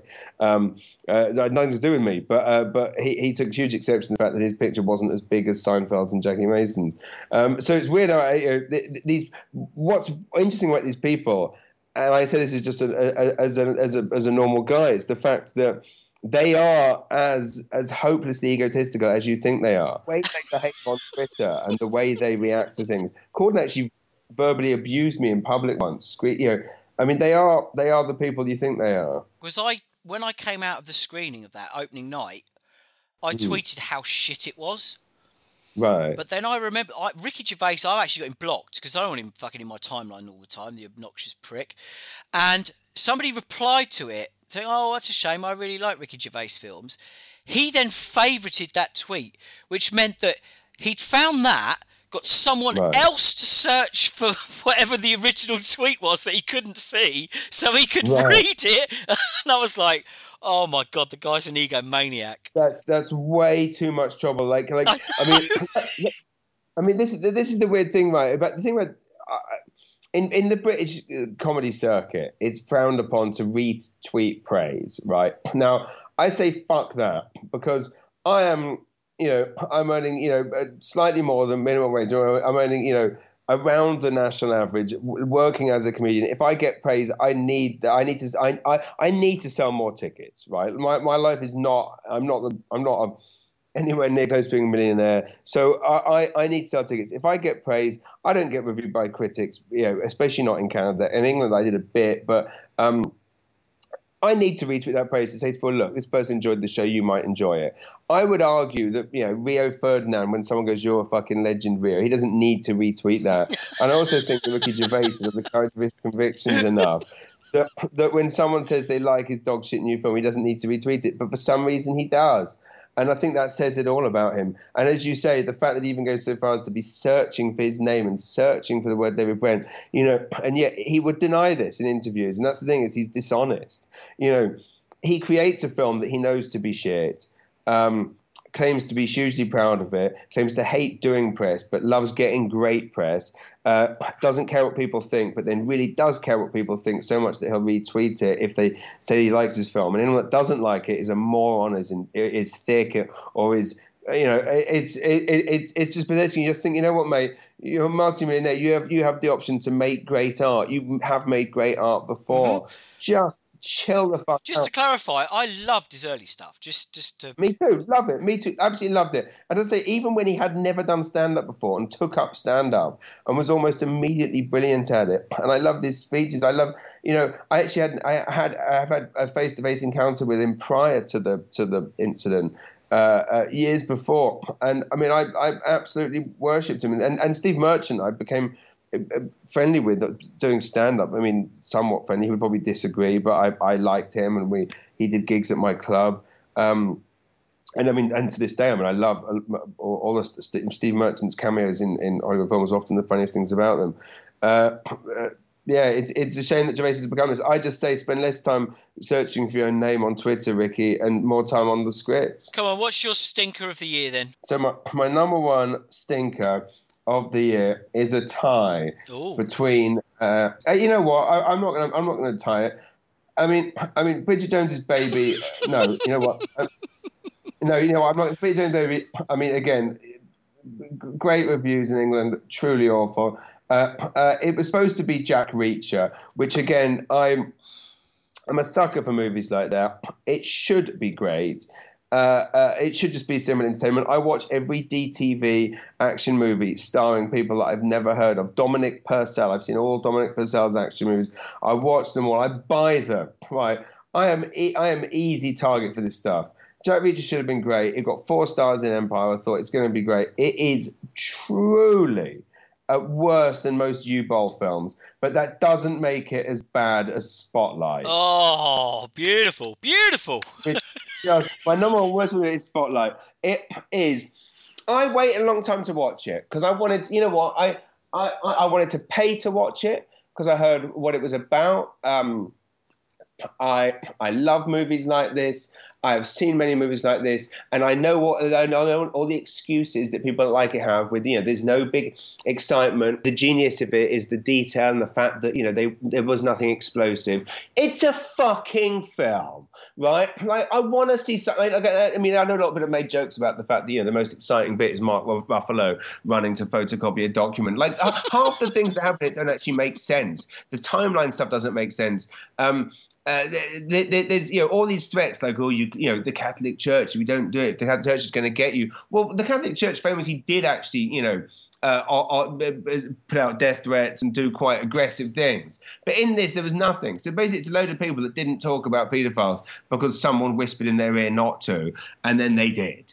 That's it. And surprise, journalists love it because in the dying art form that is journalism, it's a film that makes them look powerful. The performances, I didn't think the performances were particularly good. I mean, they weren't bad, but the Mad Men geezer was just the Mad Men geezer. Mark Ruffalo was Mark Ruffalo as usual. I mean, I couldn't tell you a single defining characteristic about any of those people. It was truly straight to. I mean that's weird. It's wrong to use TV movie as a measure of bad, because TV movies nowadays are obviously amazing, and TV is amazing. It's like a 1980s TV movie that was deemed too shit to go on the Hallmark Channel and then slipped out on a VHS in a box set with 3 Danielle Steele adaptations, and then put on QVC briefly before being dumped into Poundorama. It is fucking dog shit, and I cannot believe it was failed critics the worst film. It's not the worst film of the year, it's the worst film ever. Well, no, James, because the worst film ever my number one worst film of the year is Yoga Hosers. Right. And if you told me 20 years ago or even 10 years ago that I would be saying Kevin Smith has made the worst film of the year, I would have said you're a fucking mental. I bought all of his films. I spent all my money in his fucking shop buying his T-shirts and posters and toys and memorabilia, travelling to London to go and see his shows. Oh, you saw him live? It's bad. It is so bad. I mean, I'm the same as you. I'm a massive fan. I've read the books. Saw Clerks when it first came out. I mean, I'm going back to the running theme. This is how things have changed. When Clerks came out, I obviously heard about it because it was during the old Tarantino era of underground filmmaking. But the beauty of it was Empire gave it 5 stars, right? And I'm like, whoa. The last film that got 5 stars was fucking Goodfellas or whatever. This is going to be a masterpiece. Empire now would never give a Clerks 5 stars. No. Empire then did. Anyway, why is Yoga Hosers so bad? Let's start with the tagline. A movie for kids from the director of Clerks. Is it for kids? Yeah. Oh, I assumed it was because it stars his daughter. I thought it was violent. Well, that's problem 1. Right, that is a problem. For kids, right? Problem 2 is the cast. Right. So you've got, he's in it, Kevin Smith, right. His wife is in it, and his daughter is in it. Oh, dear. He's managed to get Johnny Depp in. Johnny Depp's daughter's in it, and Johnny Depp's ex-wife, Vanessa Paradis, is in it. So straight away, you've got 6 people who from family members, and then you've got the rest of the Viewer Skew crew, like people like Muse and stuff, turning up. This is fascinating because this is the ultimate recipe for disaster. The worst situation anyone can ever be in as a creative is to be around people that telling them what they're doing is good when it's shit. Which is why, I don't ask my wife if my stand-up shows are any good, or you don't ask your friends, right? You need strangers. Whenever the best projects that I've ever worked on have been around people that I'd never met before, right? Where suddenly you put everyone in the room that is basically family, especially when you factor in children. I mean, no one's going to walk up to Johnny Depp's daughter in front of Johnny Depp and tell her to do another take. No, and they basically, Johnny Depp's daughter and Kevin Smith's daughter, play 2 Canadian clerks. Right. Right. There's one joke in the film, which is they say a boot. Literally, the whole film is making fun of the Canadian accent. Well, you need to watch this just for research purposes. Yeah, I mean, I'm telling you, there's one joke. And then it descends into a Troma-esque thing with these little Nazi not animated, like toy sausages that are Nazis. It just makes no sense. There's no plot. There's no storyline. It literally is making fun of Canada. All the shelves are filled with maple syrup. What? I just can't. I don't even know where to start with this. It's just horrendous, and it follows on from Tusk, where Johnny Depp plays this French detective who was in the first film. He now appears in the second film. Oh yeah, made up to the nines. You're not supposed to know it's him. In the first one, he appeared under a pseudonym. Oh yeah. This is part 2. There's another one of these to come. No. Yeah, Moose something or other. What's weird is that I've seen some other films of his, experimental ones, where he's tried something different, and they've not been great. With the one about like the cult. Yeah, no, but we touched upon this before. That I actually really enjoyed with John Goodman. I really enjoyed it. Yeah, and it's I mean, this is staggering. I am definitely going to watch Yoga Hosers now, and I tell you what, while the viewers, anyone still listening, I will. I will, after we watch it, I'm going to live tweet myself the night that this show airs. I'm going to live tweet myself watching Yoga Hosers. So if I was Canadian, I'd be just fucking furious watching this shit. Because it's not funny. It's just not funny. Right. You do that joke once, the boot thing. Yeah, I get it. After it's been done 20 times in the same film, it's like, really? We get it. That sounds awful. Hello, this is Owen here, producer of Field and Mullinger's Underground Nights and also co-host of the Failed Critics Film Podcast with Steve Norman. Obviously, you're a little bit too late now to go and vote in the Failed Critics End of Year Awards, which Paul and James have been discussing in this episode, but you can still go and check out the Failed Critics Film Podcast where we round up all of the films that Field and Mullinger have been discussing over at failedcritics.com. Whilst you're there, why not browse some of our reviews or have a listen to our sister podcast, Character Unlock, with Andrew Brooker and John Miller, which is all about computer games. Anyway, let's get back to Underground Nights. Let's be super positive. Yeah. Let's do our top 5 films. Let's do it. Come on, do you want to go first? What have you got at 5? I'm going to put a 13th in, the Netflix documentary. Nice. Just because it is absolutely brilliant. It's mind blowing. It's the best. It's the best documentary of its kind since that one on the war on drugs, the house we live in. 13th, I thought was great. Okay. Well, my number 5 is Tickled. Nice. Which I know it's on your list to watch. It's a documentary about competitive endurance tickling. Yeah. And right. When you start watching it and you see the clips of this, the first thing you think is, that's a sex thing. Right. However, David Farrier, the guy, he's kind of like a New Zealand Louis Theroux. Right. He kind of does light entertainment documentaries, and he kind of gets involved in projects, and he finds this stuff about competitive tickling online. He writes a blog about it. And as soon as he writes this blog, he starts getting these threats from this company called Jane O'Brien Media.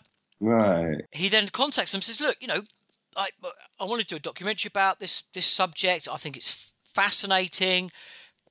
Can we speak? And he gets an email saying that this is a sport. It's a very hostile reply, by the way, saying this is a sport. It's passionately and exclusively heterosexual. It's an athletic endurance activity. And because this guy, the documentary maker, is a homosexual, they do not want him associated with their sport in any way, shape or form. Right. Which is immediately a red flag to a bull, isn't it? Yeah, of course. The gays are like that. That was ironic homophobia. This is one of those documentaries where you can't really talk about it. I'm absolutely going to be watching this today. So I know we've talked about on Failed Critics, and even Steve loved it, and Steve fucking hates everything. Yeah. So that's all I'm going to say on this until you've seen it, and then we can talk about it again. But yeah, my number 5 is Tickled. What's your number 4? My number 4 is Baskin. Ooh. Have you seen that? Yeah, is it a Turkish horror film? It is, exactly.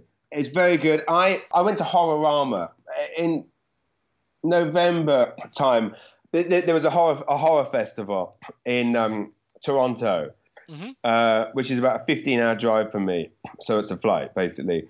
And I emailed some comedy clubs in the area and said, look, have you got any work for me this weekend? So I basically could go to this festival. Anyway, it was like a convention, so not a festival. I went, I met Elsa Shewolf of the SS. I met all the cast of My Bloody Valentine, and Raven Banner had a table there. And I picked up some amazing Canadian movies like The Demolisher. I picked up Bunny the Killer Thing. Oh, I love that. It's a great movie. And Baskin was one of the movies they said this. You've got to see this, and it's brilliant. Eli Roth, famously was had his mind blown by it. And it's just a vicious depiction of hell, kind of like Hellraiser. It was like watching Hellraiser again. I actually only watched it the other day. I bought about 30 movies back. From I saw your tweets. You seem to be loving it up there. I absolutely loved it. So now my intention is to make it to any horror film festivals I can, conventions. Sorry, but Baskin is number 4. Well, my number 4, and I think you've seen this. Mm-hmm. It's The Greasy Strangler. Yes, indeed. That I won't tell you where that appears on my list. Ooh! Literally, even now, me and Catherine will just start shouting bullshit artist at each other. It's absolutely amazing. It's transfixing. It's beautiful, despite the. It's utterly bizarre. Clearly, they've been asked to act that way, which is so weird because it's like. They're acting like bad actors, and obviously as a connoisseur of bad actors and as a bad actor myself, I'm fascinated by the concept of deliberately bad acting because it's quite hard to do. Weirdly, I very recently bought the Video Dead on VHS, which is I think the last movie that the lead guy had actually made. I agree. Couldn't agree more. It's brilliant. It's a really hard one to describe, isn't it? It's like a father-son getting involved in a love triangle while doing disco tours, set against the backdrop of a serial killer. Yeah, and I will say, I mean, it's interesting. One critic, Wendy Ide, I think. I've got it in front of me. Wendy Ide. Do you want to read it? Yeah, she gave, but I was quite proud that I mean, I'm going to give away a surprise here. But she gave my favourite film of the year no stars. No stars. Right. And she gave Comedian's Guide 2 stars. So I'm like, whoa. So I've got it here. I've actually got the quote. Like an early John Waters movie, but without the sophistication, this aggressively inane horror comedy manages to cram in every disgusting, deviant activity you couldn't begin to imagine. If she just stopped there, that's my film of the year. But then she goes on and says, and yet it was still rather boring. It really isn't boring. And this again where the critics did a great service, I felt. And I include Empire, Total Film, and pretty much all of them. Most people did give this, 4-star reviews, which I think made a lot of people want to seek it out and see it. And I mean, the thing is, Kim Newman said in Empire, like, you just can't get it out of your head, and you really can't. No. Choice, my friend. Cool. And your number 3? It's a 3-way tie. Oh. It is it was 3 movies, all of which were supposed to star Nicolas Cage this year, but only 2 did because he was too busy to the 3rd. So I still included it. The Trust with Nicolas Cage and Elijah Wood. Yeah, loved it. 2 dirty cops, just brilliant. Doesn't go anywhere, doesn't have an ending, but just they have brilliant chemistry. An almost identical film with the identical criticism, Dog Eat Dog, Paul Schrader's new film. Again, rather than being cops, they're actually crooks, but same thing. They're exactly the same. They're same, the brilliant dialogue. Again, doesn't go anywhere, doesn't have an ending, but just fun to watch, and most films aren't. And then I Am Wrath with John Travolta. It was supposed to be, it was a vehicle written for Nicolas Cage. A guy's wife is murdered, and it turns out that he used to be special ops. So he goes out and kills them all. I mean, a completely original plot that I've never come across before. I can't believe zero. I actually think Nicolas Cage has already made that movie. Last year, but he has about 4 times. In theory, I Am Wrath is diabolical. However, entertainment-wise, it's just absolutely brilliant. So those are my 3 joint thirds. You? My third is The Neon Demon. Nice. Which again, I haven't seen, but I know I will love it. Although it was. Will you though? Well, maybe not. Yeah, Nicholas Winding Refn, whose other work I fucking hate. Pretty much all of his films I hate. Do you really? Interesting. Yeah, I properly don't like any of them. I think they're all garbage. So and I had to drive like over an hour to the cinema to see this. Wow. And sat there and I was like, holy fucking shit. This is how you do visuals and music to carry a film, because it looked amazing. Right. The soundtrack is off the hook. The story is so minimalist, it's so slow. It's, delves into the world of models, and it's so superficial. And this is what got me. Everyone complained, it's so superficial. But, well, yeah, because it's about models. Right. Of course it fucking is. Right. And the ending is just people thinking, well, why the fuck's this an 18? And you get to the last 10 minutes and you go, oh, that's why it's an 18. Wow. I know, James, that I think if you're in the right frame of mind, you've got, maybe a glass of wine, some quiet time, you need to really sit, focus, crank the sound up, and I think you're gonna love the Neon Demon.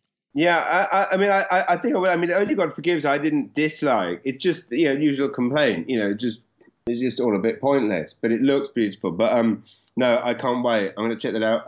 So number 2 is it's Joy.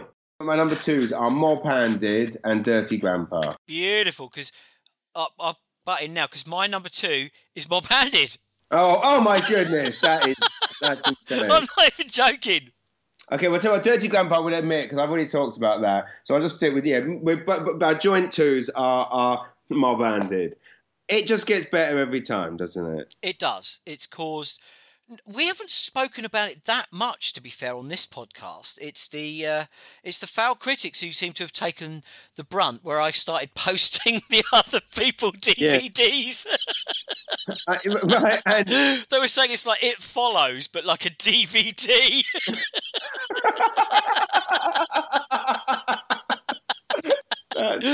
Yeah. It's like the opposite of that wanker who turns up at your house with an art house DVD insisting you watch it. Yeah. Should we, because we haven't talked about it so much, so should we tell, so for those who don't know... I think we have. But not loads. We'll put it this way, you can watch it on Amazon Video for £1.49. I posted this on Twitter before. My favourite bit is that bit when Leslie Grantham is talking. And Leslie Grantham is wondering. I mean, understand me. We're all wondering why Leslie Grantham's the chief of police. Why his number 2 is an Italian geezer that doesn't speak any English. I mean, clearly it's because the guy had some money to put into the film. But there's a wonderful moment when I don't think Leslie Grantham realised the camera was going to pick this up, and if it did, that it would end up in the film where the geezer speaks. And I think he's done a Sammo Hung thing where he doesn't actually speak English. He's repeating it, parrot style, phonetically. Like he's not actually doesn't actually know what he's saying. And Leslie Grantham looks over at the geezer as if to go, "What the fuck have I got myself?" He looks absolutely like, what the fuck is going on? It made it into the film. I've actually dug out some mob-handed reviews here. Oh, I didn't realize there were any. Yeah, well, mate, mainly from Amazon, right? All of the Amazon reviews that are from early summer, from people who haven't bought the film, are all 5 stars. Right. All the ones from people who, after the film has come out, that are verified purchases. But this is my favourite. You ready? Yeah. And this is a proper verified purchase as well, so it's not someone's made this up.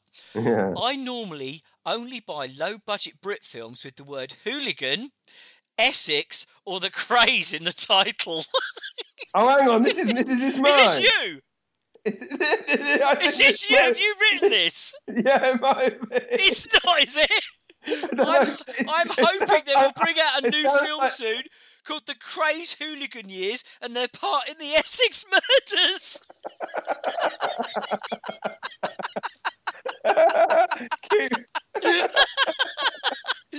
Then I won't have to buy any more British films. Is that what it says? Yeah. Mob Handed is a vigilante film which tries to be different with great music and a gut-wrenching story about child murder by a Westminster politician. So it's up to date and not living in the past. There's some sound issues in the film, but it's refreshingly different. The Krays don't even get a mention, and none of the paedophiles get killed in Essex. It doesn't say this. There's a few ex-hooligans in there, but no mention of the Hammers or Green Street. There isn't even a drugs deal. On that basis, I get 5 stars, although Ronnie and Reggie won't be happy. If that's not the greatest Amazon review ever, I don't know what it is. That is the greatest. Oh my God. I mean, it's amazing to look at it, to see. You're right. All of these, all of these fake reviews that was done by friends of theirs or people that they know. I mean, I love this line when it's like, so bad that even Danny Dyer would give it a miss. Sorry, Matt. I've just realised that review. There's one line at the bottom which I missed off, which closes with, "It's a great film. I just wish Dave Courtney had more screen time." Do you think they hired Dave Courtney, or do they hire Dave Courtney because he owns a tank? Oh, I think both. I mean, that's a good point, because he owns a tank, but also, I mean, they obviously know him. What's a shame is obviously with movies like that, people try and slip them out. Like, they don't want them to be reviewed by the Telegraph or the Guardian, but I would love for them to be. Like, but it goes to, I mean, oh God, it's weird. I go to the Mob Handed page on Amazon, and it says you purchased this item on 10th of August, and again on, and it's got all the dates that I've ordered. So it's mine. I love Mob Handed. They are the law. Brutal, bloody British. I mean, what's funny about it is the art of, I guess the art of film poster design has got somewhat easy. In the 80s, you could tell by a cover what was good and what was shit. Now you can't tell. That cover does not look any better or worse than the poster for The Mechanic 2 or for Jack Reacher. I mean, which are also, diabolical. But, it looks like a perfectly normal, and yet it is the most ham-fisted. But the other thing about Mob Handed is it's hugely offensive. Yes. Have you heard Owen review it? Because he got, this and Killer Bitch, he got really angry. Really angry. Misogynistic. Yeah, it's pro-vigilante. Yeah. I mean, what fascinates me about the Mob Handed reviews is I want to read the 2- and 3-star ones. Like, the 5-star ones are all people taking the piss or friends of the filmmakers. The 1-star ones are all people with brains. Whereas who are the people? Like, who are the people? I mean, someone here has given it, it's a verified purchase. So it's 3 stars. The best thing about this movie is 60 Legs and Jess Conrad. If you're a fan, you need this for your collection. Was that his mum? It's someone's gone, look, don't be too nice about the film, because the mugs didn't pay me enough. But you've got to tell everyone what a legend I am, Jess Conrad. Who the fuck is Jess Conrad? Should we just say, if you haven't seen Mob Handed, you need to, anyone listening to this. Oh, Jess Conrad's that old paedophile, the old paedophile. Yeah. Judge, whoever that is, they've actually spelt his name wrong. They've put Jess Cornard. I know. Oh my God, Jess Conrad was like a 60s musician. I mean, how the fuck did he end up? My God, he was in movies like Ragdoll and Conga and The Body in the Library, and he ends up in Mob Handed. There are so many things wrong with it, and it is so terrible. But the beauty of it is, it's so utterly terrible that you can't help but be entertained. And there's so much to talk about once you've seen it. People say that things are, transfixing like a car crash or anything else. I mean, the wonderful thing with this is it is the most transfixed I've ever been. But no one gets, it's not a car crash because no one's died. It's the most brilliantly awful thing I've ever seen. Well, have you seen Killer Bitch yet? I still haven't seen it, actually. Well, when Jason Mariner irons out the bird from El Dorado in a wheelchair. Oh, that's... And then nicks her wheelchair and rides off in it. I have to see that. I'm going to iron you out, darling. It's just hysterical. Should we do our number ones? Number ones, yes, indeed. Number one. So, my number one is The Greasy Strangler, which we've already talked about. Absolutely genius. Amazing. I'm stupidly pleased. Yeah, well, thank you for recommending it to me. Should I do my number one? Yeah. It's Clown Forever. Oh, which, again, explain to the listeners. Anyone that's listened to the cult comedy one will know it. I still haven't seen it. Gus, I haven't seen it. I take it it's good then. Oh, the boys are back. You've been 5 years on. Obviously, Casper is still up to his shenanigans. Frank's now got sort of children. He's got a new baby. Casper arrives at the christening, straight up the nanny. No, nice. So for anyone listening, this is the sequel to Clown, which is a movie that Paul recommended to me in a comedy special. And I absolutely loved it. And it was a huge hit in what country is it again? Denmark. It's a Denmark comedy. The sequel's been bought up by Draft House. Oh, really? Yeah, and I'll whiz through it quickly. So literally in the opening, you see the kid from the camping trip, and the mum's still wearing the eye patch. Casper's like gutted that Frank won't go on what he calls hush hush nights, which is basically going out and cheating on your wife. We then end up with Frank taking the baby swimming. That does not end well. Casper keeps sending Frank pictures of him 69ing women standing up, which becomes a long-running joke in it, and he ends up showing them to his mother-in-law with the patch. But then we kind of get into cameo territory. That I can't pronounce his name. Nicholas Coster-Waldau. Right. Do you know Jaime Lannister from Game of Thrones? Oh, right. I don't watch Game of Thrones. Okay, very good-looking Danish guy, because they're obviously big fans of the show and these guys.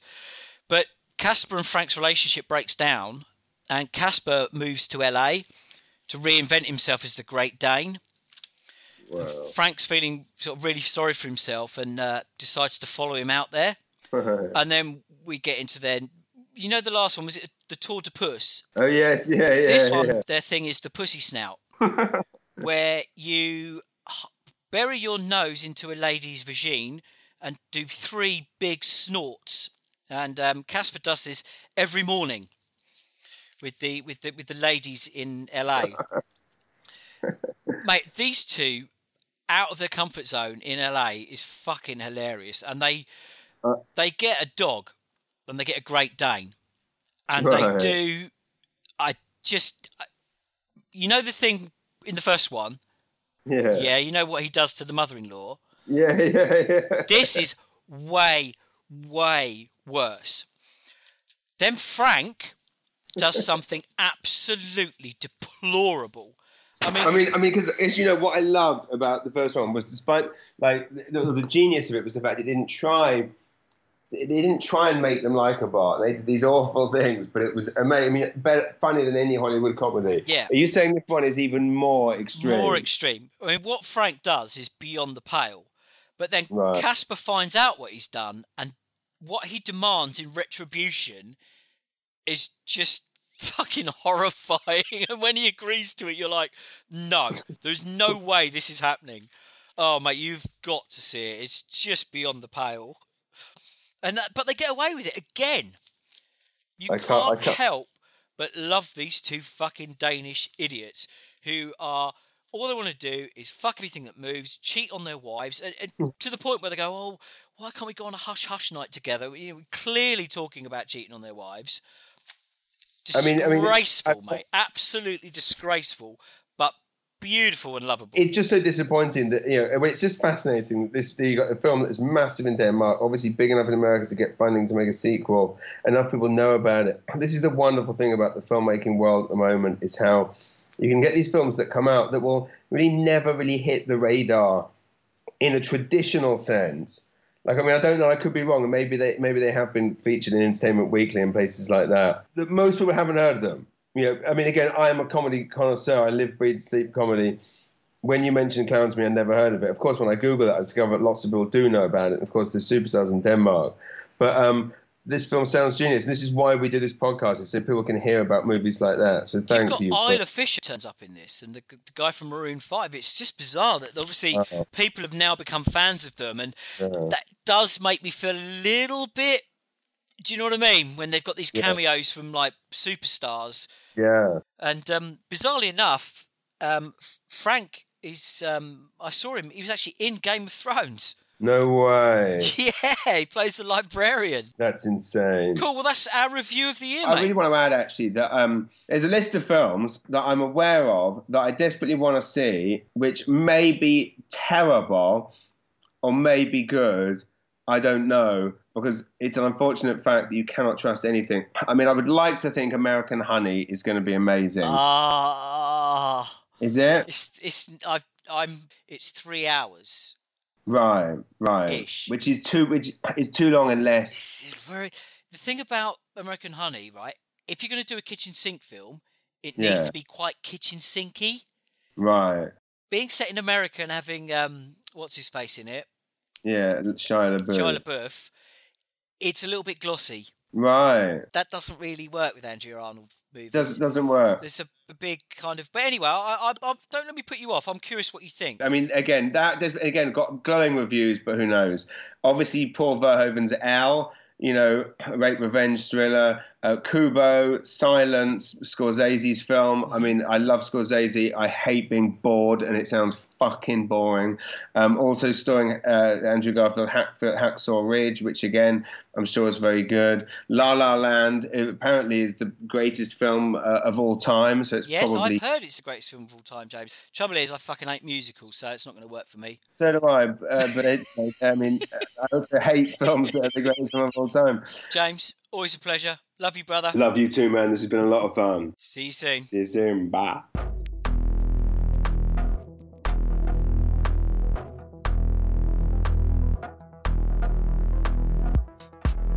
Underground Nights is presented by James Mullinger and Paul Field. This episode was produced by me, Owen Hughes, and the music was provided by James Yule. Underground Nights is a part of the Failed Critics network of podcasts, along with the Failed Critics Film Podcast and our gaming podcast, Character Unlock. You can check us out at failedcritics.com/underground-nights or find us on Twitter @UGNights. Thanks for listening.